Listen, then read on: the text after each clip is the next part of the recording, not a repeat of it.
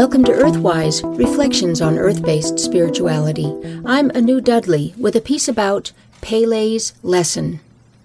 With the waves of summer heat flowing over us, I am put in mind of Pele, the volcano goddess of Hawaii, whose penetrating heat transforms everything in her path.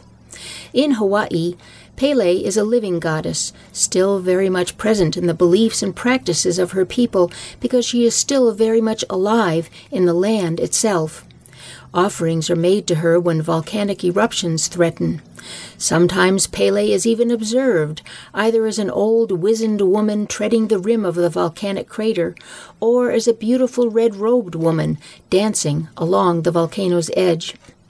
Geologic studies of the land here in Maine show ancient magma formations, giving evidence of Pele's earth-creating volcanic fire here eons ago.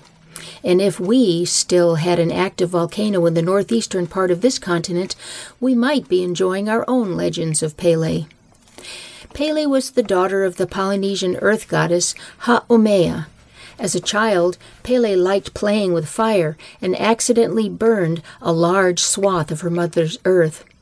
As punishment, Pele was sent out into the Pacific Ocean to build new land, and thus she forged the Hawaiian Islands. So Pele is an earth goddess as well as a fire goddess. She is related to goddesses around the world who use fire not to destroy, but to transform matter and create something new and valuable. In this, Pele is like Hel, the Norse goddess of the fiery underworld, who used her sacred fires to transform the souls of the dead so they could be reborn into the upper world.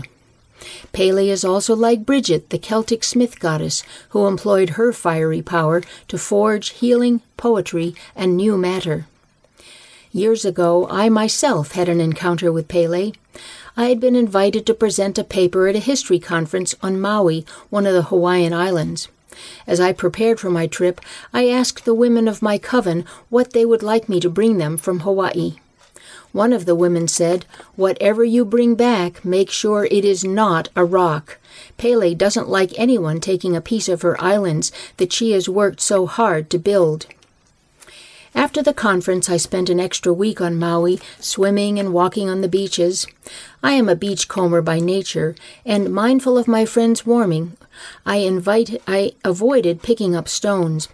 But I could not resist the pieces of white coral that had been tumbled in the surf.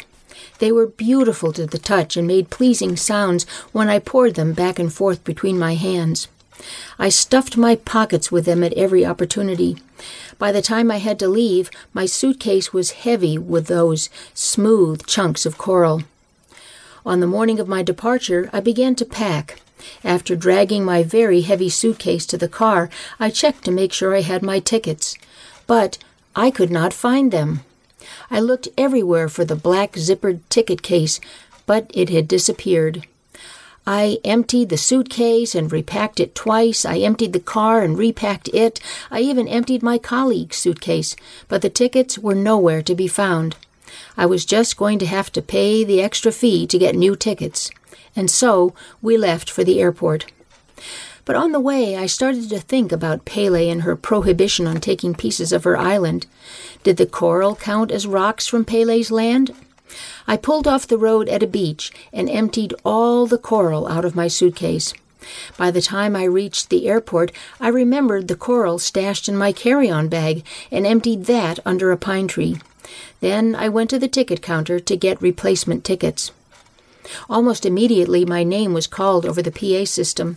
When I returned to the ticket counter, the woman handed me my black zippered ticket case, with my return tickets still inside. She said she had turned her back for a moment, and the black ticket case had just appeared on the counter. I laughed out loud. Pele had been placated by my return of the coral rocks, and had given me back my tickets.